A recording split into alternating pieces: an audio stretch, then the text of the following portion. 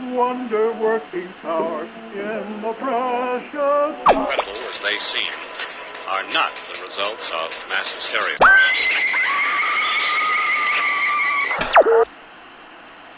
You may wish to adjust the dial. You are currently tuned into the wrong station.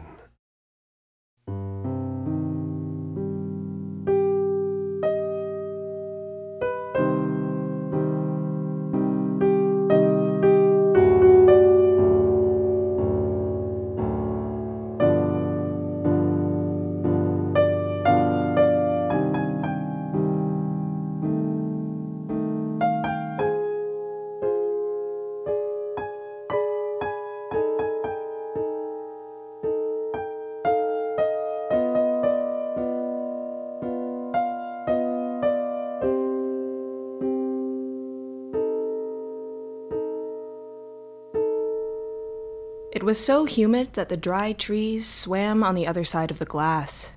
The station had an air conditioner jammed through one of its windows, but the machine lay silent. Somebody had drawn hearts in the brown dust that covered it, but that person was long gone, and the station was empty.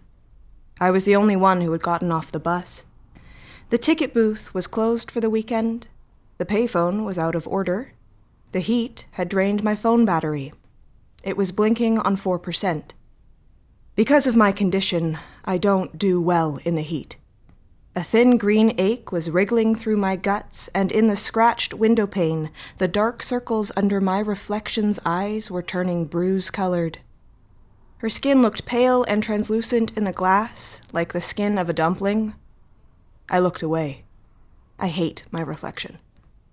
Beyond those pathetic, dark-circled eyes, 2 dead trees separated the station from an endless, shimmering steppe of vacant parking lots. Bits of silica winked from the tarmac in the 40-degree heat. I wanted to go home. "We have to get you out of the city," James had said to me. We had been dating for several months, but he lived north of Aurora, coming down Highway 404 3 days a week for work in his shiny, air-conditioned SUV. He hated the city. He said it was noisy and crowded and impossible to drive. "I like it here," I'd murmured. He didn't see it like I saw it. He only saw the traffic coming in and out, but I lived in a neighborhood of red brick duplexes and courtyard apartments. They all had front gardens filled with lush green shrubs whose names I didn't know, but when you walked past them in the morning, it was cool and it smelled nice. And it felt cozy and safe, and I knew all the old ladies, and I could pop down to the fruit market for groceries, and my doctor was only 20 minutes away by subway. "Maybe just give it a chance," I'd said. But he'd laughed and shook his head. "No," he said, "it's so much better out in the suburbs. Don't you want your own house? A car? A white picket fence?" I didn't, but I said, "I guess so." All I really wanted was James, because James wanted me. Maybe you don't understand, but when I was diagnosed, I thought my life was over. Even before I got sick, I would spend hours staring in the mirror every week, hating my thighs and chest and face and hearing my mom's voice in my head. "You should exercise more. You should do something with your hair. If you got different glasses, maybe your cheeks wouldn't look so chubby, your nose wouldn't look so flat, your ears wouldn't look so big," and on and on and on. I didn't date much.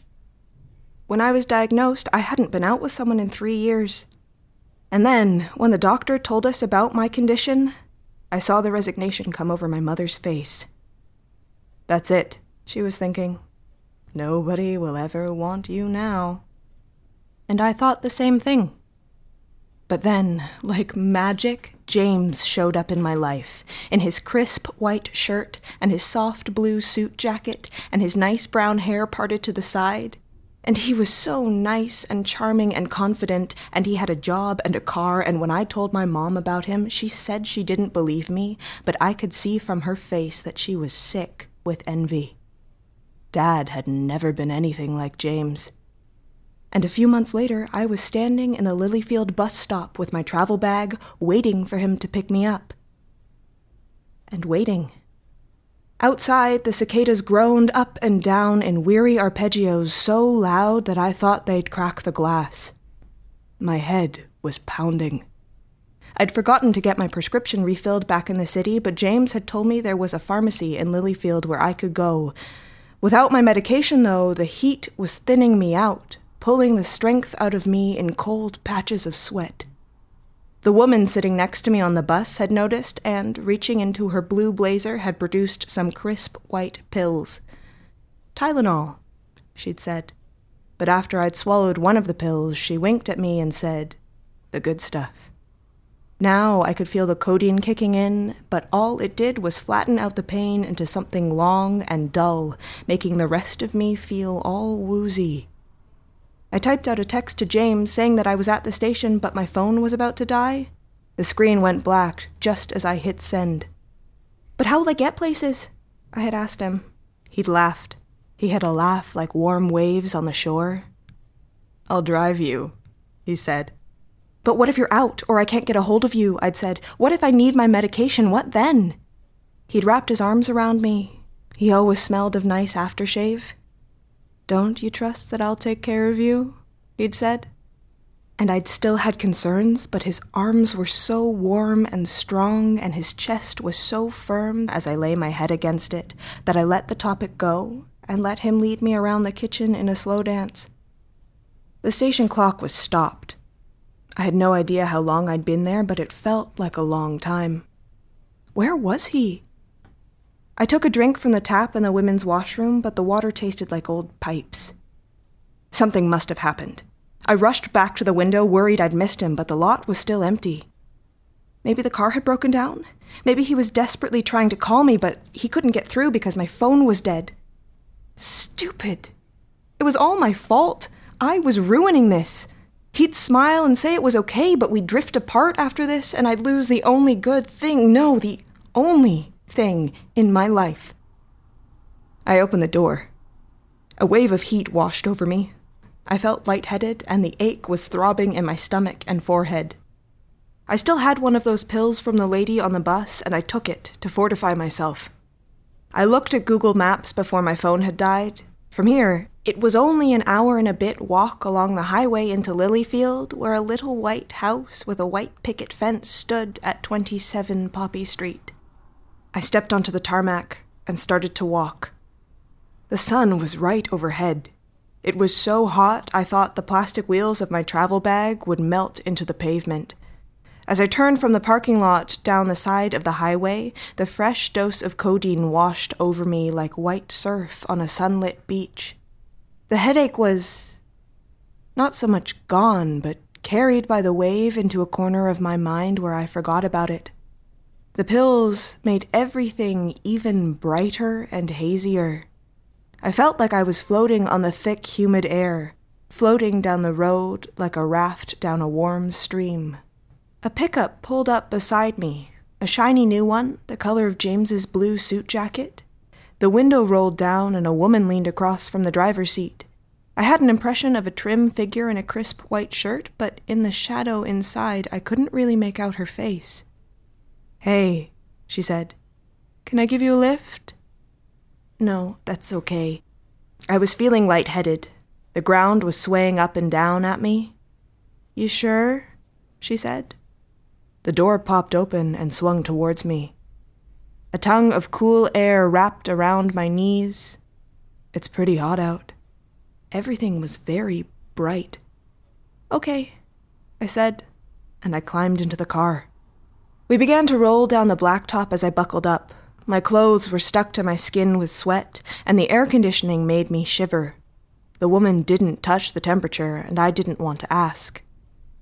"My name's Jamie," she said. I introduced myself. "Jamie," I said. "My boyfriend's name is James. James Harris. Do you know him?" White teeth reflected the brightness outside in the shadowy cab. "Sure do," she said. She asked me where I was from, and I murmured that I was from the city, and when she asked me where my family was from, my mind was drifting, and I mumbled something about Macau originally a long time ago. It was a question I normally dodged, but I felt so sweet and heavy, like I was sinking down into sleep. The islands of Cathay in the furthest east, she was saying. Farther than Samarkand. What? I said. I sat up, blinking. The woman glanced at me. What? She said. What did you just say? I said. I thought you said something strange. The woman laughed. She had a laugh like a warm stream running down rocks. I think you dozed off a bit there, she said. Poor thing. It looks like you've had quite the day. Do you have a headache? Do you need something? I've got Tylenol. She gestured. In the cup holder between the seats, there was an unlabeled prescription bottle filled with pills as white as her smile. No, thanks, I said. You sure? Just to take the edge off. It's the good stuff. I shivered in the AC and shook my head. Oh, poor thing, said Jamie.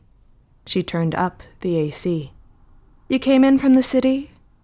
I nodded, rubbing my eyes. Out the window, we were driving past some bluish soy fields with a crisp white dairy factory in the background.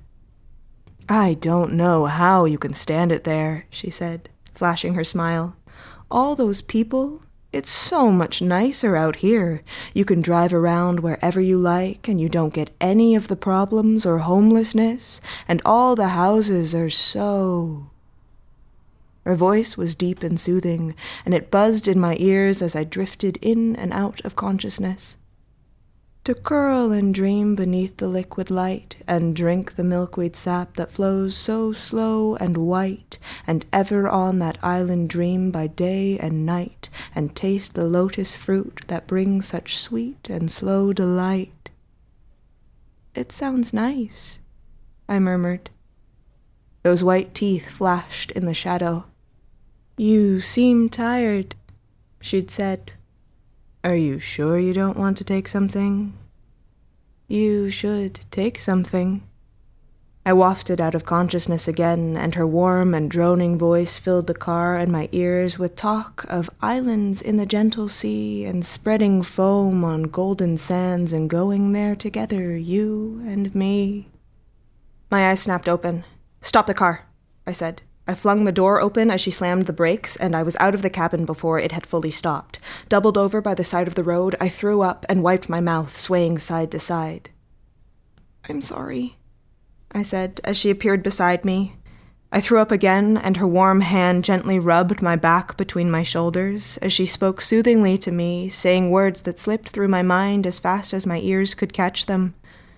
I wiped my mouth again. Thank you, I said. I'm sorry. I looked up at her, but she was silhouetted against the white sun, and I couldn't make out her face. Of course, she said, guiding me back into the car with warm, gentle hands. Nothing to be ashamed of. You're just worn out by all that city life. But you're here now, out here to stay, and it's all going to be... I was already drifting again, and Jamie's voice echoed deep in my mind, telling me to relax, and drift in the currents of myrrh and of styrax, drift in recumbent smoke, and drink in the sound of the sandalwood oar stroke as we float along the spreading creamy beach of the incense isles that you have almost reached. I still felt as though I was moving forward on some invisible raft, but I found that the car had stopped and that the pill bottle had spilled in my lap, and Jamie was trying to slip one of the pills past my lips. I lurched sideways out of the car, stumbling and scraping my palms on the searing pavement. I had a glimpse of white teeth and caught a soothing snatch of verse as I staggered through the cloud of cool air and down the ditch beside the road. I fell through the dry, catching branches of the narrow wood across the ditch. It was still so hot. I tried to clear my head, but everything was still so bright, and the sound in my ears was still so hazy, and my head was still filled with strange words. Bright ribbons of blood flowed down my forearms and cheek like streams that fall so slow like downward smoke to pools below, where blooms of poppy bend and weep and stranded sailors lap the poppy sap that seeps. I shook my head, staggered up the draw and found myself on a different road. I fell against the hot metal of a signpost and looked up. "Poppy Street," it said. I started to cry with relief. It was still so hot. The houses closest to me were numbers 495 and 493. I began to tremble my way down the street. I realized I didn't have my overnight bag anymore. It must still be in that woman's car. I listened for the engine of an SUV, wondering if she might be following, but heard nothing. What had been her name? Jamie. It was such a nice name. I felt so foolish that I had made such a bad first impression in Lilyfield. Surely she must have been trying to help me. It was just that I was so woozy and tired. I had taken it all the wrong way, but James would help. James would sort it all out. He would make it okay with his easy way of talking to people and his white, flashing smile. Poppy Street was so lovely, with all the crisp white houses flashing like a smile, and all the nice white picket fences like rolls of clean white pills. But all the doors and windows seemed open and empty, and though there were a lot of nice blue cars in the driveway, all of their windows had been grimed up or broken long ago, and their bare axles sat rusting right on the pavement. I came to an intersection and looked up and down both streets in both directions. Poppy Street and Lotus Avenue swept into the distance, glinting with silica, matched on either side by empty white houses and rusted blue SUVs. It was very quiet. In the far distance, I thought I could hear the highway, its soft rush sounding like a far-off beach. Closer to hand, Lilyfield was silent, neat, and perfect. I crossed the street, looking both ways and giggling at myself for thinking that a car might come. Of course it wouldn't. Everybody in the driver's seats of all these SUVs had nodded off to sleep and had been in such a deep slumber for such a long time that their skin had gone all brown and stretched tight over their skeletons. On the other side of the crossing there was a white building with a blue sign that said Pharmacy. Its empty front door hung open at me, dark and cool like the cab of an air-conditioned pickup. I frowned, trying to remember why I had wanted a pharmacy when everything was so perfect, but it looked cool and inviting, so I went inside. Another brown, withered-up man sat dreaming behind the counter, with his 2 hands pressed together into a pillow for his cheek. He looked so warm and peaceful that I smiled, wanting to drift away with him. I looked around at the shelves. What had I needed again?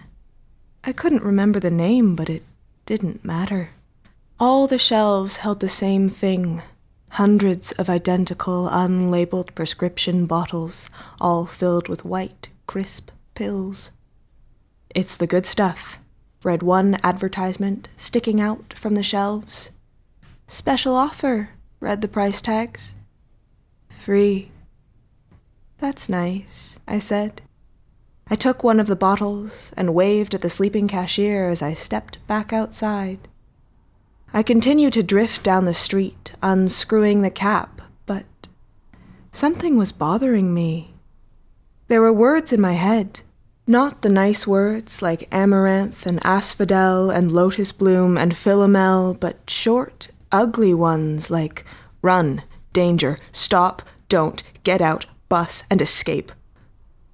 I tried to find where they were coming from, but they were all coming from this corner of my mind where the nice warm waves of codeine had washed them, along with all the bad feelings like tiredness and headache, and all the bad memories like Mom and the doctor and my condition and the city, that terrible place where you could never drive anywhere, and there were all these problems and there wasn't any peace and quiet. I frowned. And the bad thoughts got louder and louder and would have taken me over if I hadn't noticed the numbers on the houses and how close they were to the number 27. I was almost there, and I knew when I walked up the front path it would be paved with nice white rectangular stones like the placket of a crisp white shirt. And when I opened the front door, James would be there waiting for me, along with a cool breath of air conditioning and a glass of ice-cold water, and a plane ticket for some faraway destination over the ocean to the east, where we could lie on the beach and forget about it all, about the city and my mom and my condition, and anything but the nectar sweet that rolls from sea-blown blossoms down to bathe our crowns and slumberous feet as we drift beside the honeyed tide that washes through our rafts of dewy fruit and sheaves of manna's silvered wheat. Number 27. I stopped. It was still so hot. I felt so far away in my head, already on the shores. The broken gate of a white picket fence hung open. The path was bricked with white, but some of the slabs had been pried or cracked by time and tough grass. A blue SUV sat abandoned in the cool, cavernous door of the garage. The front door of the house hung open, dark and cool. "James?" I called. "James?" But nobody was there. Nobody in the whole neighborhood. Nobody in the whole town. Every house was empty, calm and cool. I could see what James had meant. It was so much quieter here than in the loud and crowded city. I stepped inside. It felt so cool. It felt so nice. It was quiet and dim. The house creaked as a breeze blew through it. A thin layer of white sand glinted between the floorboards like silica in the tarmac. Nobody had lived here for many, many years. I brushed my fingers along the walls, and it felt so familiar, so right. A house in the suburbs, a house all my own. In the living room, a water-damaged old sofa lay in the middle of the floor, and one of the weathered brown sleepers sat in it, with his arms spread out over the sofa back. Although the brown oils of his skin had stained his clothes like grease through a paper bag, I could tell his shirt had once been crisp and white, and his jacket had been a soft sea blue. Around the wall hung dusty frames with cracked and grimy glass, photos of the couple who had lived there, a handsome man with nice brown hair and a side part, a dark-haired young woman with no circles under her eyes, smiling as though she had never had a green ache in her stomach, or a migraine, or a mother who had told her she'd never be good enough. They looked so happy in all of these photos as they sat together on the white sand of a distant beach. Smiling, I sat down on the couch next to the sleeping man. I pulled his dry arm around my shoulders and snuggled close. I felt so warm and content. A lovely house in the suburbs with a big car and a nice man, just like my mother had always wanted me to have. I began to drift away to sleep, already dreaming of the time when James and I would wake up and take another one of our vacations to some distant tropical beach, somewhere far over the horizon, farther than Samarkand, where creamy surf with sugar crystal sand doth blend, and lily white and poppy bloom descend from drooping weary stems within the stream to downward wend, and ever in the drifting heat begin and end, wherever in a dream canst lifetimes spend, all those who call the water lotus friend.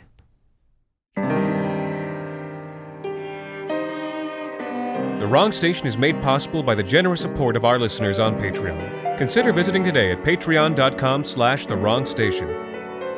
This week's episode, Farther Than Samarkand, was written by Alexander Saxton and performed by Liz Durr. The Wrong Station is co-produced by Alexander Saxton, Anthony Botello, and Jacob Duarte Spiel, with music composed and performed on the piano by Ilan Citrin and arranged for the viola and performed by Ilana Schmid. You can subscribe to The Wrong Station on iTunes, Google Play Music, Spotify, and any other of your favorite podcast services. You can follow The Wrong Station on Facebook, Twitter, and email us at thewrongstation@gmail.com. You can also follow The Wrong Station creative team on Twitter at AEW Saxton, AJV Botello, and Jacob BRDS. Tune in next Sunday for our latest episode, A Long Slice of Ham. Until next time, thank you for listening.